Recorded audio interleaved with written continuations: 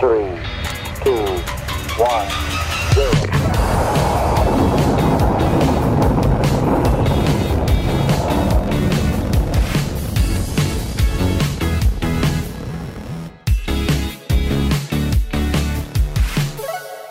Welcome back. Another episode of Space in 60 with your amazing hosts. Sometimes they're guests. Chad Baker and Andrew Polipchuk. We're always a guest. No, I'm going to call it. We're hosts. Sorry, I've got my mind on our guest so much today that I just can't think straight. I'm thrilled that we've got such an amazing guest coming on the show today, but also we have a special guest host today, my daughter, Amelina, who was just so thrilled to hear about the guest that we're having today. She wanted to jump in, and she knew our questions are junk, like me, Chad, and Andrew.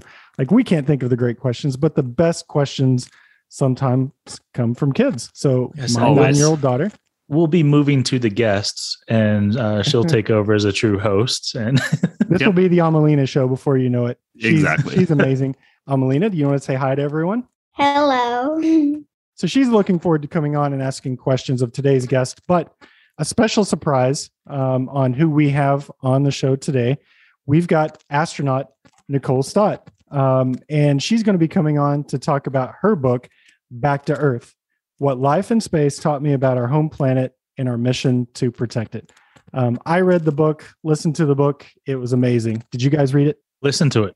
It was Listen great. to it. Yeah, she narrates it herself, which is pretty awesome. And there's so much in the book. It's going to be hard to cut this one off and keep it to the hour. Yeah, exactly. And I listen to so many books these days. I used to read so many books, but I think all of us that work in the new space community and all businesses really, we're just so inundated with the need to use our time. And listening to audiobooks has really changed things. And I loved listening to this book, Back to Earth. Also have the hard copy. But what did you guys think when you read it? It was great. I mean, the sense of accomplishment, the things that astronauts go through. The book wasn't exactly as I expected. I think we'll talk about that. We'll ask Nicole what her thoughts were behind creating the book. But yeah, no, I really enjoyed the aspect of, as she says, back to Earth, bringing it all back to what we do here every day. Yeah, and focusing in on that, what they are doing does translate directly back down to the Earth, and what we need to do, for our environment and ecosystem that we have here. So kind of taking the stories and then wrapping them back into our day-to-day lives and what affects us. I can't wait to ask her about what it's like working with so many nationalities on the International Space Station. I mean, there are a few countries that really put a lot of money into building it, but it's really a place where people from many different nationalities and countries that come to work on the space station. And in today's world, there are a lot of things that are happening internationally. We've recently seen the conflict in Ukraine with Russia and how the international community has rallied to really address that as a one world approach to peace. And the International Space Station has always really been a symbol of peace. So I can't wait to find out what it's been like to work with all of those people over the years. So without any further ado, wait, I see Andrew. He's moving his mouth, but I don't hear the words. Without further ado, here's Nicole and Amelina. Nicole, author of Back to Earth, astronaut, entrepreneur, someone that many of us have looked up to for such a long time. Nicole, welcome.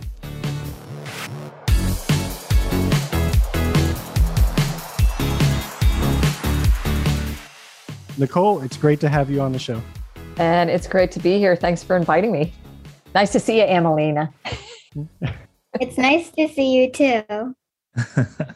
And we have Andrew and Chad. Sometimes it's nice to see them.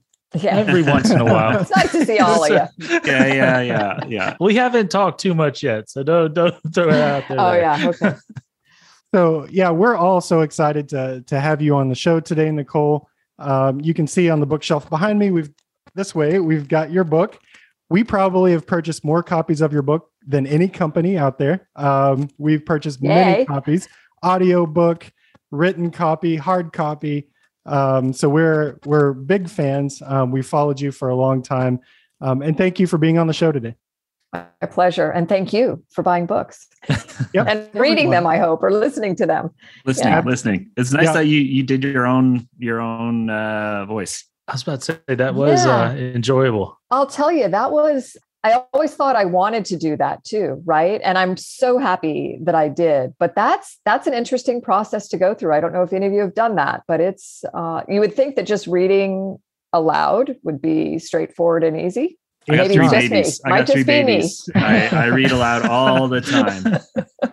Yeah. So we thoroughly enjoyed your book. I will admit it isn't at all what I was expecting.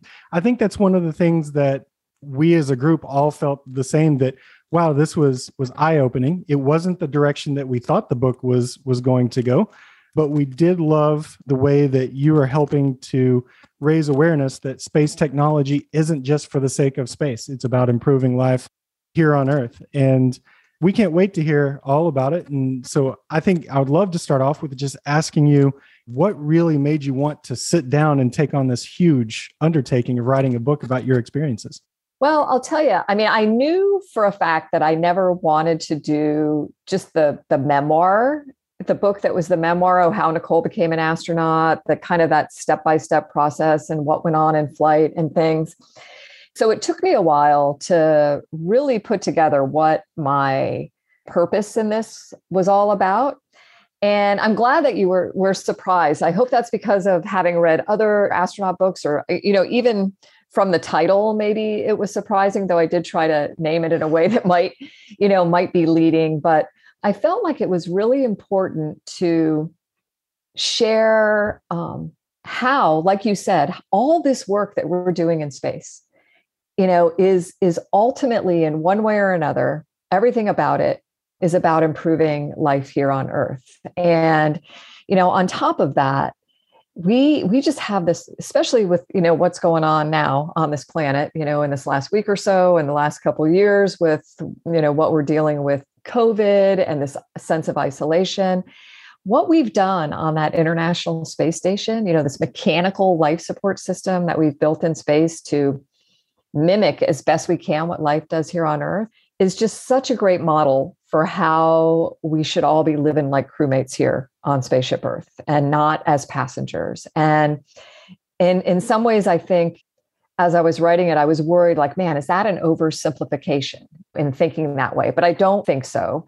And I think there's just so much about it. The work that's going on up there, the relationships between the international partners, the way we recognize how we have to work to just survive in that metal can in space, everything about it parallels what we should be doing down here on Earth. And then there's such great stories of the people and the work that's going on in space. And then also our crewmates here on Earth that are doing just amazing things in response to some of our greatest planetary challenges. And I felt like it was a nice opportunity to tie all that together. Yeah, that was, it was great. And like I said, surprising. And there were so many things that I had personally never thought of before that you really focused my attention on. And I do know that our special guest host, Amelina, had lots of questions. She actually has been reading your book as well as listening to the audiobook. Yay. And she had some questions for you.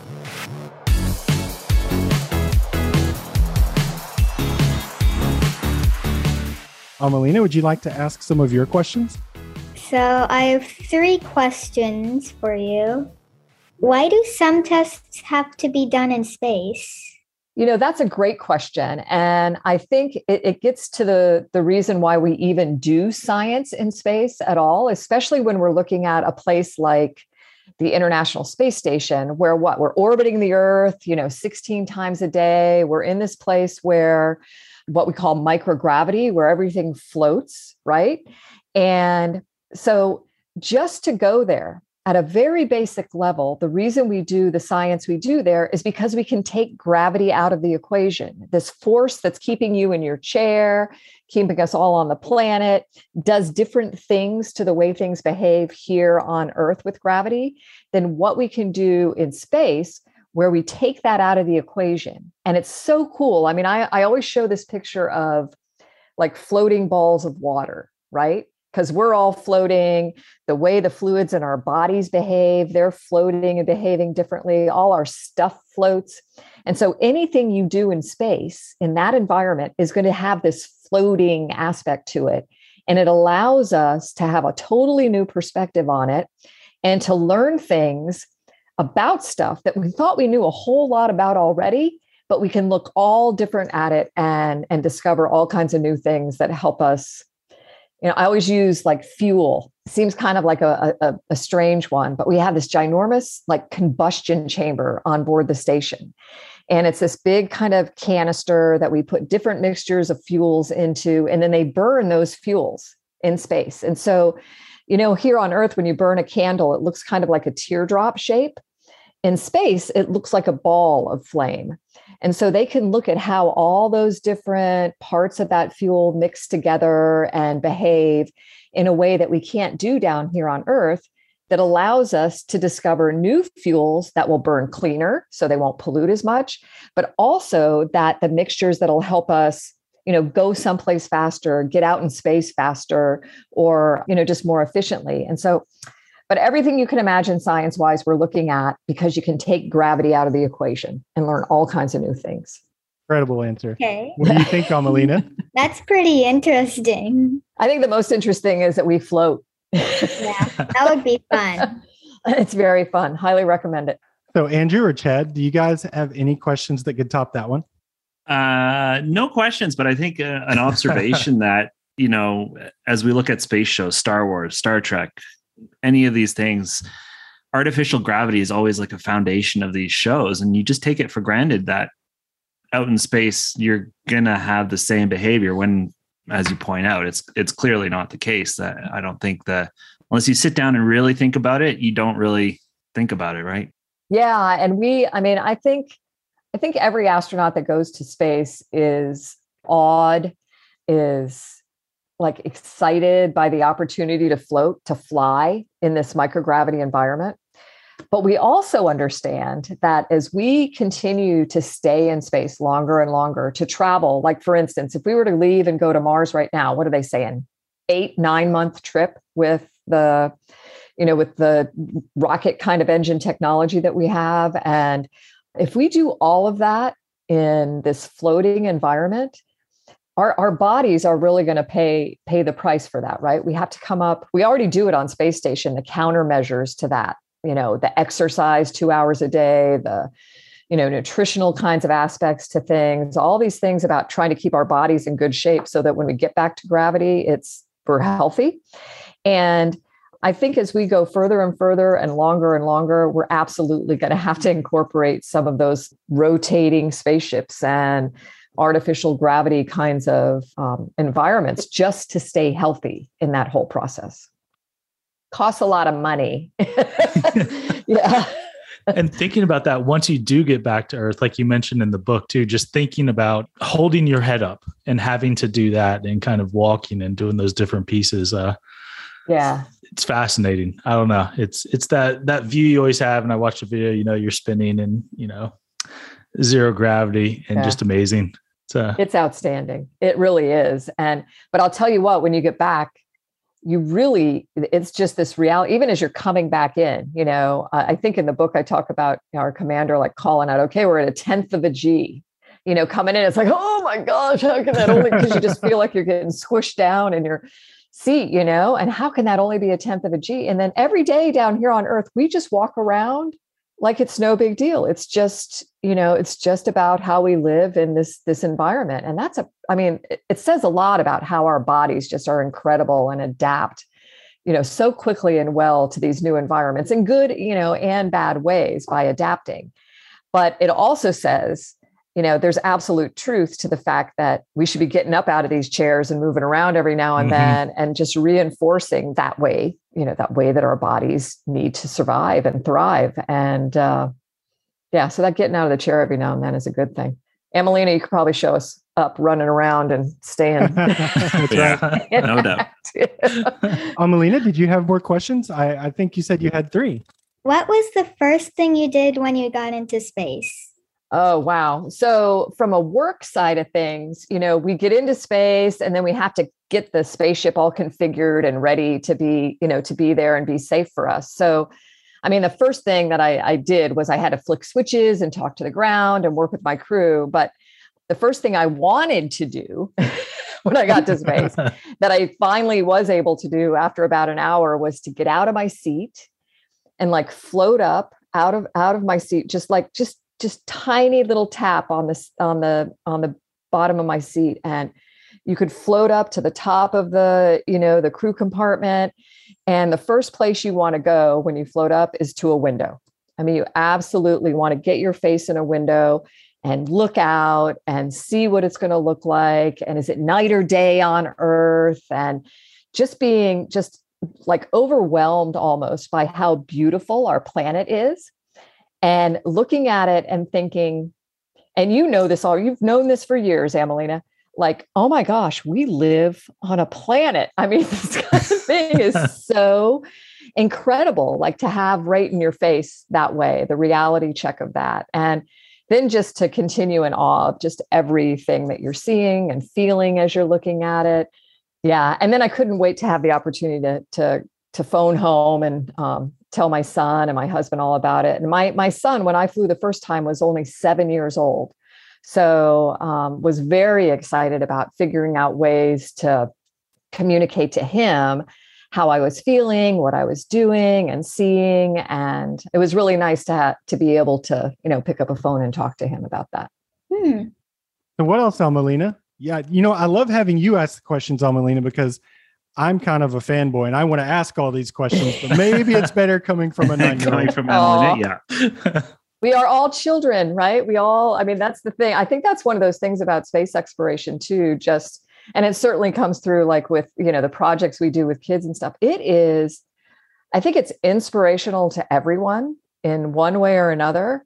And then underlying it all, I think it gets everybody just thinking curiously about stuff and, about our future and some of that, you already mentioned it, the, Star Trek key kind of thing, like how through space exploration can we really envision a positive, beautiful future for all of us. And a lot of that is thinking as a kid, I think just being open to the opportunities are out there. So I'm happy you're here too, Amelina. My last question is, what was space like? Oh my gosh. Okay. So one word, awesome. It really was awesome. And I'll tell you, from like every way I can think about it, it was. And I know we use that word a lot, just kind of casually, oh, that's awesome, but I think it totally applies to the work we're doing there, the way we're working with our partners from all over the world to do something very positive for, everyone here on Earth. The adventure side of it, for sure. That's awesome, riding in a spaceship. But I think also the feeling of floating, flying, I mean, that is awesome. I mean, imagine you can just push from one end of your room to the other and move in all 3 dimensions just effortlessly. That's awesome.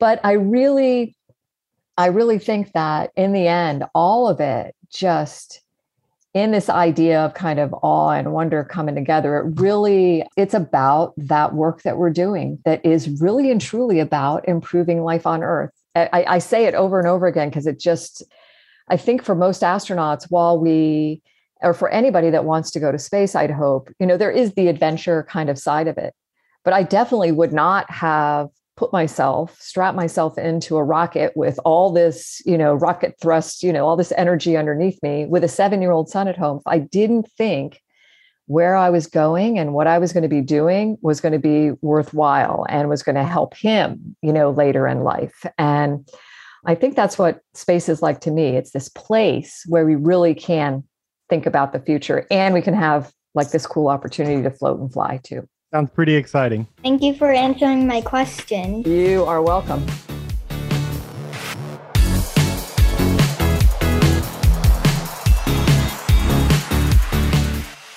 Sometimes the best questions come from kids. Absolutely. Sometimes the hardest questions come from kids. Yeah. Yeah, and they'll seem like really simple questions, and then they're very difficult sometimes. So Especially when they throw the black hole one at you. I don't have any answer. So I love your background there, Nicole. You've got the most amazing backdrop. You don't look like one of those snobs with books all in the background to make it look like you're reading and everything. But I'm Clint. They're all on the floor over there. No, I love your background.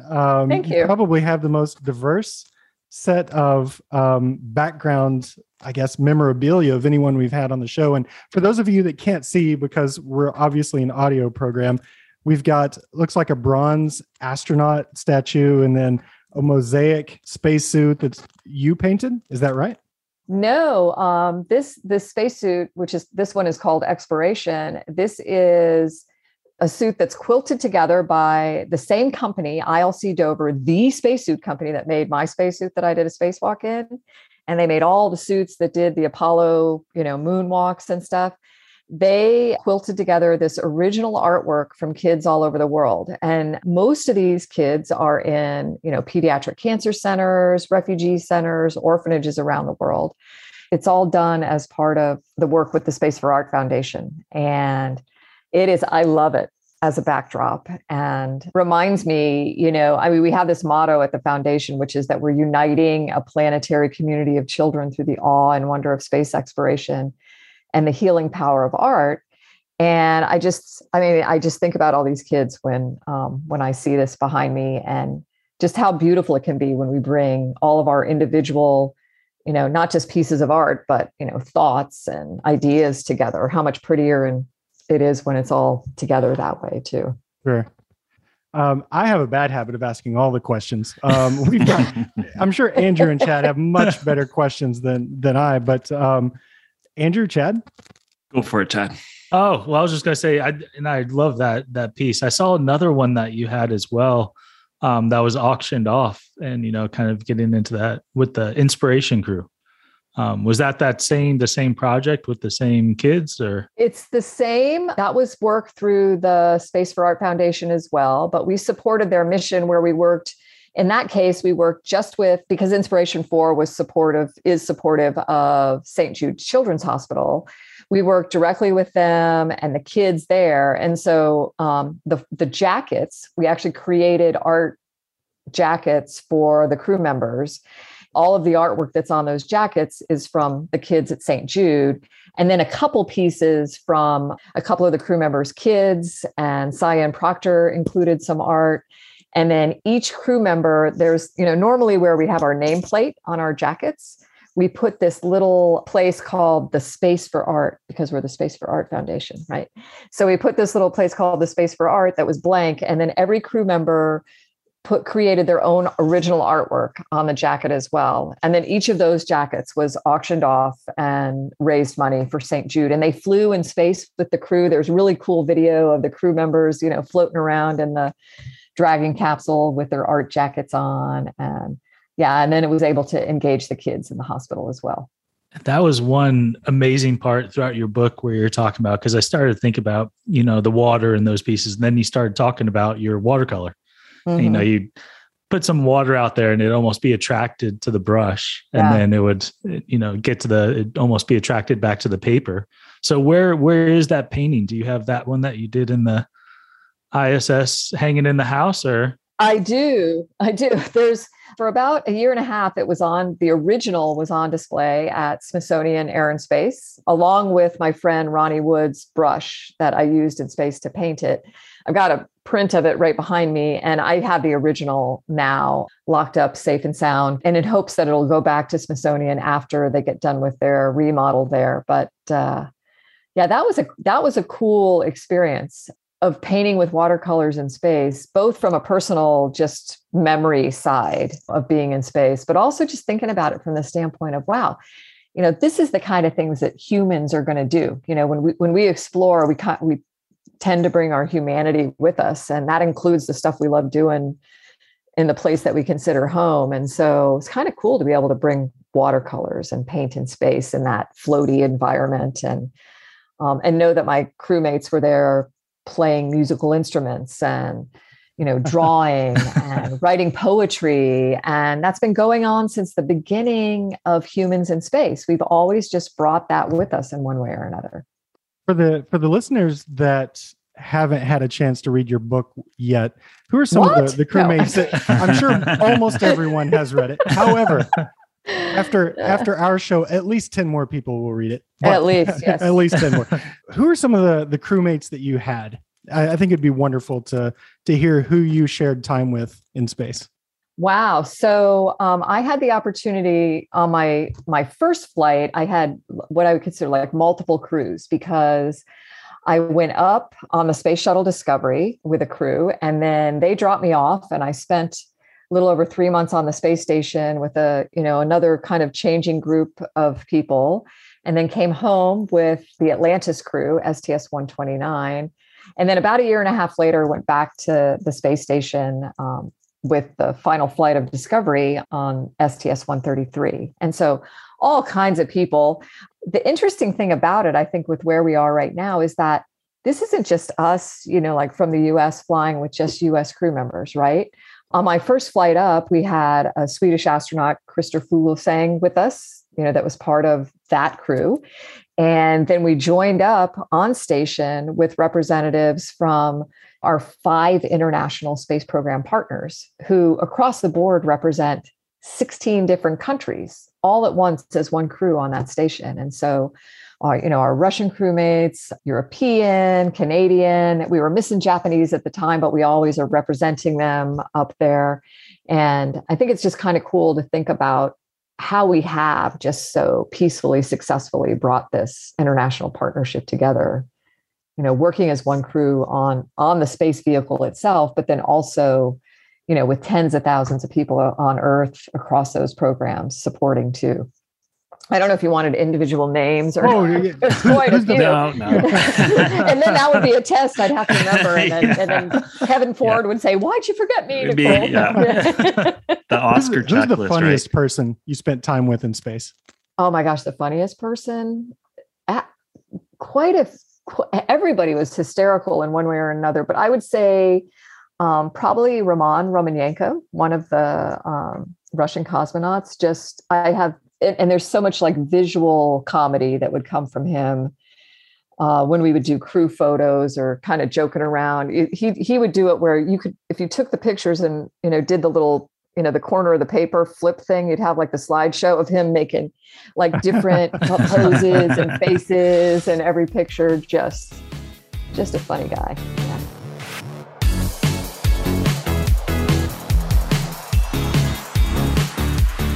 I can imagine you've got to find ways to entertain yourself in space. You're in this environment and you're there for such a long time. Well, you hope for a long time. Yeah. But, are you always busy, or is there always something to do, or do you have a lot of downtime?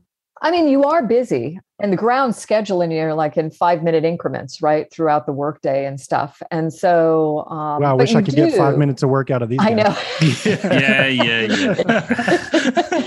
But I mean, you're living there too, especially from a space station mission standpoint, where you're there for months at a time. You get into this, just like we do at home, kind of this daily routine of, okay, I get up in the morning, I have my breakfast time, I roll into work, I have lunch, meals and sleep and all of that are, kind of part of the routine. But we spend a lot of time, it's usually kind of in the dinner time, before going to bed time frame, floating in front of the window. I mean, if you have free time, a majority of that is going to be in one way or another, finding your face in front of a window to just suck that view in, take pictures, video, calling our families, making that contact, which is so nice that we can do that from the space station, that pretty much any time there's good satellite coverage to be able to phone home, really, kind of working to share the experience with the people that we care about, down on Earth. But there's not a lot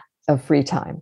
There's not a lot of it, but we try to fill that with the stuff we would enjoy doing on Earth too, and then add views out the window of Earth. That's probably the most compelling thing that we're doing, bouncing our heads around off each other, looking out the window. Pushing each other out of the way to get the view. Right. Yeah, definitely. So, burning question, considering there's a 5-minute schedule, but how long does it take to vacuum the ISS? Oh, wow. We plan sections of the station across the weekends for that. And then, also kind of cleaning up that routine of just cleaning up as you go becomes really important. Because everything floats, you have to be so organized. Velcro is definitely your friend. We even have it on our pants. Our pants have like strips of the pile on it. So you can just stick your tools to it, stick your flashlight, your pencil, whatever you need to your pants and float around. But vacuuming is interesting because it takes a long time. So we break up the kind of housekeeping stuff over the weekends and then as we go, just to try to. Yeah, I was about to say, it's just like being home. It is. Just like Earth there. Yeah. Uh-huh. But I always like to add like in space. Okay, I'm cleaning the toilet in space. So, a lot better. Yeah. That sounds way better. Like the fortune cookie thing. Yeah. What do you think is, like, if you could look back on your entire time in space and say, this is the thing that I'm most proud of that I was a part of in my trips to space, what do you think that would be? Wow. I think like anything, I think it comes down to the people that you're sharing it with, right? And I just am so proud of the way that with the crews that I had the opportunity to work with, we just really worked so nicely together. And everybody just had this positive attitude about the work we were doing, the way that was going to, again, help improve life on Earth. We talked about that a lot in space. And I think that, in the end, it's that partnership, the relationships we developed and as we did this work, just in this kind of unique environment. I was going to say, it's so interesting how that sense of community and how humans are such social creatures that it really creates that bond and that sense of connection and shared goal. Yeah, and that's why, just in the book as well, I hope that comes through because it's just such an amazing example. It's not insignificant that, for over 20 years, we've been in this place together, not just continuous human presence in space, but continuous human presence representing essentially the whole planet somehow, how in space together doing this. And I hope we're reflecting on that a little bit right now too, What's it like to be a member of such a small, unique club of people that have experienced this? It's funny because I think while you're in the middle of it, you're not really thinking about the numbers, how small a group of people this is, in the grand scheme of history of human presence on the planet and stuff. But then on the other hand, when you have these conversations and that there are so many people that would love to have this same opportunity, right? To experience this, to work in that place, to be awed by it, the way we are. I think I just feel they're like gratitude, blessed, those things that how in the world did that, work out for me to have that opportunity. And I think it's why, it's important to have these kinds of conversations as well, to know that we have an obligation to try to share the experience in as many ways as possible so that people, whether they end up having the chance to go to space or not, they can kind of reflect on the experience through us and maybe get something out of it that leads to something positive for them here on Earth as well. And that's, to your original question about the book, that's what I really want people to do. I want them to latch on to something, even if it's just one tiny little thing in that book that motivates their own call to action as Earthlings, as crewmates, and for them to find that place for themselves. Yeah, it's one thing thinking back to the book too is something along the lines of, well, what could I do? Said 7 billion people. Yeah. You think about it from that side. I love that. Yeah. Which was not my line. That was through Rowan. Yeah. And I'm just like, oh my gosh, when she said that, when I was talking to her, I'm like, that is such a powerful way to think about it, because 7 billion is such a mind-boggling number as it is, right? And then when you put it in place that way, it's like, yeah, that it just kind of gives us the power to take action and to know that, imagine if all 7 billion did. Yeah.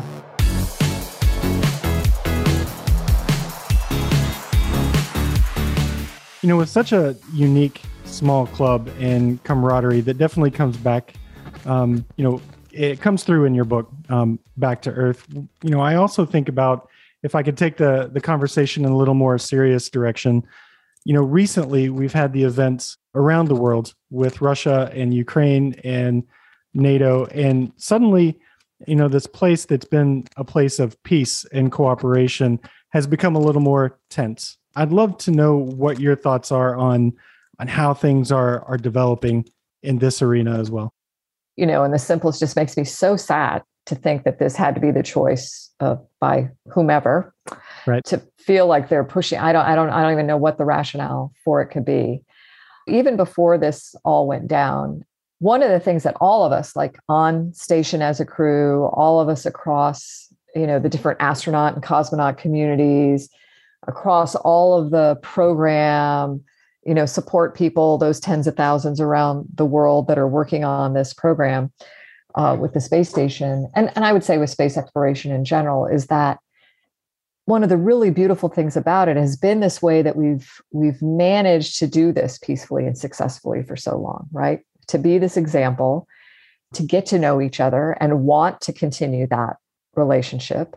And that one of the very positive outcomes of it with the work going on in space is that down here on Earth, I think those relationships have tempered, have helped us in these other areas. And I've been praying every day that that's going to continue to be the case, that this way we've discovered we can work together in a pretty complex environment of, right. Off the planet in space, can be a model for us in these situations as well. And it may not be the ultimate thing, but hopefully there's, some little twinkle of it on the, peripheral of whoever is having to have these conversations about where all this goes, that it's kept in mind and used as this is just a rambling kind of hopeful way of saying, that I really do hope that it can have some influence on it. I'd love to be like a little fly on the wall in the station now, hearing the conversations that are going on there. Because I'd have to believe it's them looking at each other like, what the heck? How do we help in this? Because for people to see the way we're working together. It really seems like people are being forced into a scenario within the International Space Station that maybe they wouldn't normally be in more of a tense environment. And It's always been such a symbol of international cooperation. As Andrew always reminds us, we even let the Canadians put Canada Arm.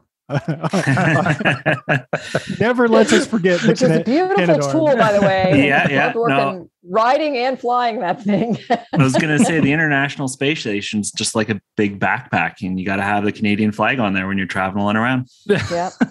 Yep, it works. Andrew, and I'll tell you, I got to fly. So Bob Yeah. Thirsk was one of my Go Canada things. Bob Thirsk was one of my crewmates on the station flight, and wow, again, I can use the word awesome. What an awesome, thoughtful, humble guy. Somebody you want to be in space with. Just really, and down here sharing the planet with as well. And so thankful to have been there with him. Yeah. He's pretty funny too. I've got a picture of him. You asked about funny crewmates. Once a month, we would do haircuts on station. And for me, that was really about I'd put my hair in a ponytail and they'd snip like a, wet with a little snip an inch off the end. And, you're using that vacuum hose while you're cutting hair because you don't want that stuff all floating around and the shaver thing and stuff. And I've got this really great picture of Bob that I think probably Jeff Williams took, where Bob's standing behind me. He's got scissors and the clippers that have the hose on him. And he's got this almost Dr. Evil face on him, like he's going to do something horrific with my hair. But yeah, just another side of the personality, I suppose, but great guy.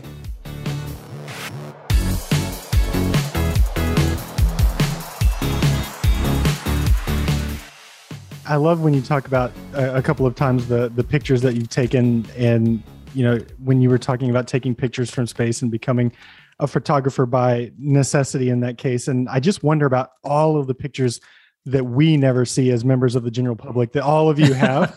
And I'm just wondering, Andrew has great coffee table pictures. Like the coffee table pictures for an astronaut just have to be amazing. Even all of those that didn't quite make the cut to get into the public view, I bet they're awesome.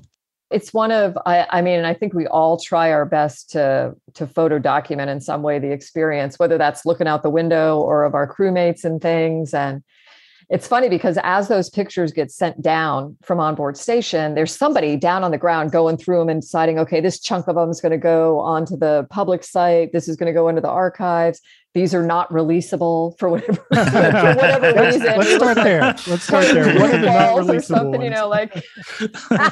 ones? Yeah, I mean, some of them that you might not, you're floating through the module and it's just like a shot of your rear end going through. Yeah, you don't really want that out there. And thankfully somebody's, looking out for you that way. But, some of the stuff that originally is classified as not releasable, we actually post-flight went through and said, hey, this is a picture of us as a crew enjoying our time in space. You should enjoy yourself there, right? And it's not that we're being unprofessional. We're just enjoying ourselves there. And we're trying to share the experience, with our kids or with the group of people who might have, sent us t-shirts or something, and so we made a point of trying and did get, some of those things released. And one that comes to mind, actually a couple we had Halloween in space. So we all scavenged around the station to put together our costumes and things. Who dressed up as the astronaut?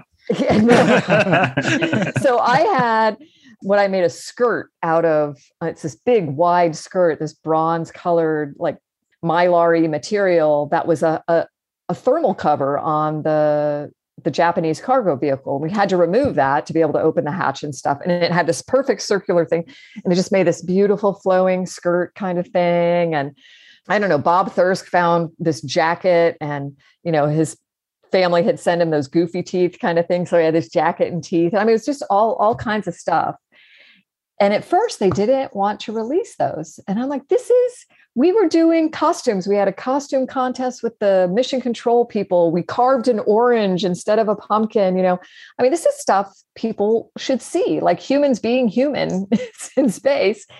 And then we have one of all of us in our blue, flight suits that have like the flag across the front. All of us get one of those. It's kind of our formal wear in space. And this was during a time where Guy Laliberté, from another Canadian, owner, founder, Cirque du Soleil, had flown to the station, spent 10, 12 days there.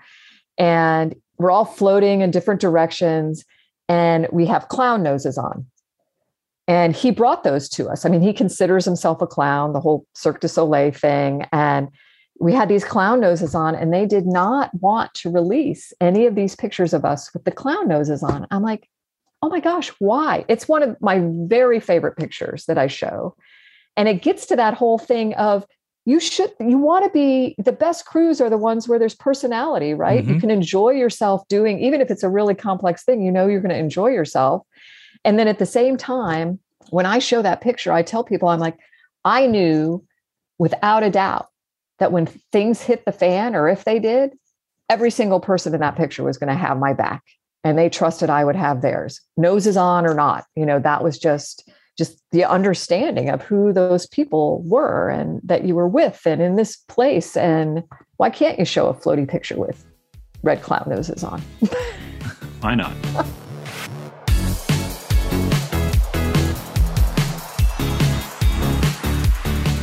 It sounds like so much fun, but I know that you all have accomplished so much on the space station. And I'm a kid that grew up with Velcro and Tang and everything that a kid loves.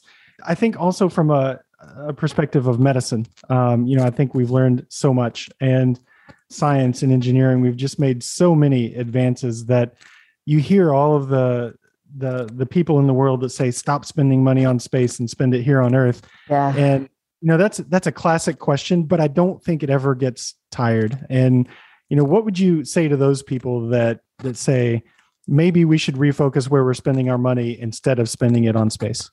I wouldn't want to have an argument with them, but I would like to spend some time with them. And that's come up recently a lot with, because of some of the new companies out there that are, starting to do some suborbital stuff, orbital flights. And at this point in time, only people who can afford it are able, to do this. So this argument that, why are these billionaires spending all their money sending people, to space for 5 minutes and back when they should be solving the problems here on Earth. I think the thing that comes to me immediately is that everything those people are doing, these are like the baby steps, right? Bezos sending a capsule to up suborbital and back with however many people on that vehicle. Those are the baby steps to getting to the point where we can, like you guys talked about in the beginning with the sci-fi becoming sci-fact, actually, is how do we get to the point where we can lift the industrial stuff that's going on, that's causing so much trouble, off the planet into the benign environment of space and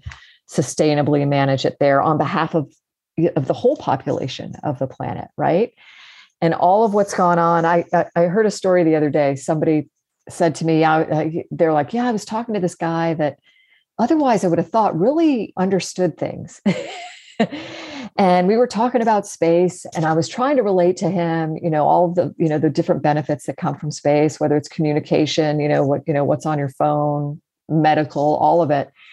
And we started talking about, navigation. And I said to the guy, well, what about, GPS and, the way we navigate now and everything? He's like, I don't know GPS and satellites from space. I've got my phone. And he couldn't believe it. He's like, really? Is that what this person just said? And it's this disconnect, right? We're so used to this just being now this like package. I'm holding my phone in my hand, this packaged box of information and navigation and, connection, that we forget where that's all coming from. And it's embedded, all of what's happening in space that's about this idea, improving life on Earth, is just embedded in everything we do every day. Not to mention that it's the greatest source of information for us with respect to really measuring kind of the vital signs of our planet and understanding what's going on here and putting us in a place where we can understand it in a way to actually come up with the solutions for those problems as well. Yeah, well, Nicole, I think, we're getting close to the end of our time here, and you've been so gracious to give us the amount of the time that you have so far. But your book is just, your book, Back to Earth, has been a real eye-opener to me, eye-opener to Chad and Andrew, and of course, our guest host, Amelina, as well. We've learned a lot from your book, but if you could point to the audience where your book may help them understand something new or different or gain a new perspective, what would you tell them would be the most important thing that you hope they take away from your book, Back to Earth?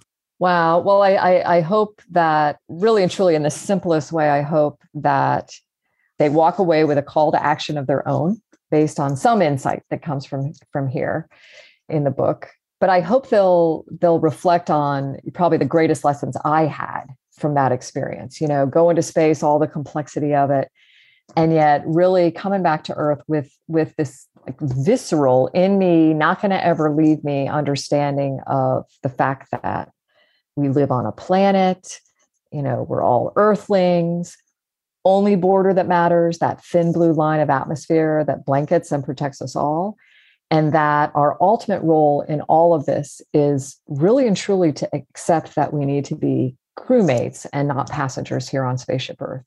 I think that little package of things is what overlies everything, all of the stories in this book. And I still hope you'll read it, but because there's other nuggets, but they will read it. The message. Yeah. They will read it. And after the show, we will put a link on our website where they can go to Audible or Amazon or wherever they need to go to be able to find your book. But again, thank you, Nicole Stott, author of Back to Earth, astronaut, and amazing person. Thank you so much for being on the show, and we were glad to have you. Yeah, thank you. My pleasure. Nicole. Yeah, great to meet all three of you, and very, very nice to have Amelina as a special host today. Agreed.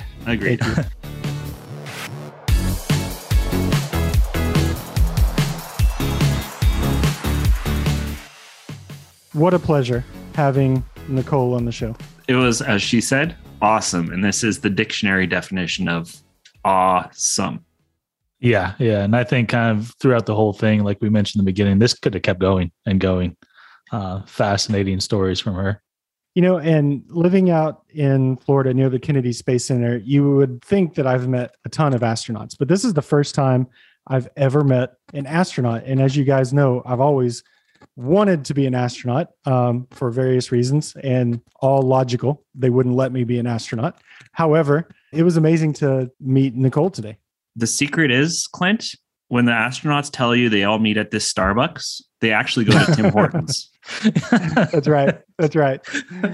There were a lot of talks of Canadians up there that she spent time with. They just come up here and have coffee at Timmy's. It's too bad I couldn't go to space. In her book, Nicole said that she actually was an inch and a half taller after she got back from space. Like, I could use a little more height. Yeah. I could use a little more height. That. Yeah. When she was talking about floating and just, gently pushing off, all I could just picture is the three of us shoving ourselves off the seats and just smacking our heads. It's like that one rule they give you: don't push too hard once you unbuckle. I've never been accused of being nimble and graceful. I can just imagine a guy my size on the International Space Station tumbling like a big pretzel, just knocking crap everywhere. Clint would hit the red button by accident, for sure. Don't send Clint to space. Well, Andrew, the red button on the space station is the toilet, right? Okay. In that case, you might want to hit the red button. Yeah, and it was great having Amelina on the show. Kids think of questions that, like, I never even dream of thinking about, but they also think of, like Nicole said, some of the best questions, the ones that are the hardest to answer. Yeah, and the most straightforward, but the hardest to answer. It's like you almost try to think about questions too hard. Mm-hmm. Yeah. I wanted to ask her, what's it like in space? But I wasn't going to dare. I wanted to make sure that Amelina had the chance to that one. But I can't imagine anything that would be a more rewarding line of work than getting to accomplish, great research in space. But at the same time, it's just an amazing personal experience as well. Totally is. And being part of that, that small group of people that have done it, I mean, not much more you can say. Yep. Well, at least the Canadians got a nice little plug there. It's great to have Canadians on the space station. Apparently, they're nice and funny. And we're going to be on the moon too. Don't worry. You'll see us there. Is the arm going to the moon as well? I mean, is it just the... Yeah, I hope arm, Dexter, maybe even the Dexter 2.0, whatever he'll be called or she'll be called. Yeah, definitely.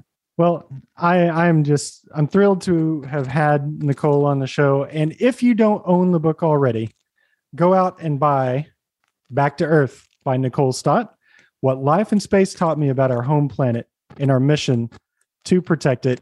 We're going to put a link up on the Space in 60 website. Go to spaceinSixty.com where you can find a link to Nicole's book.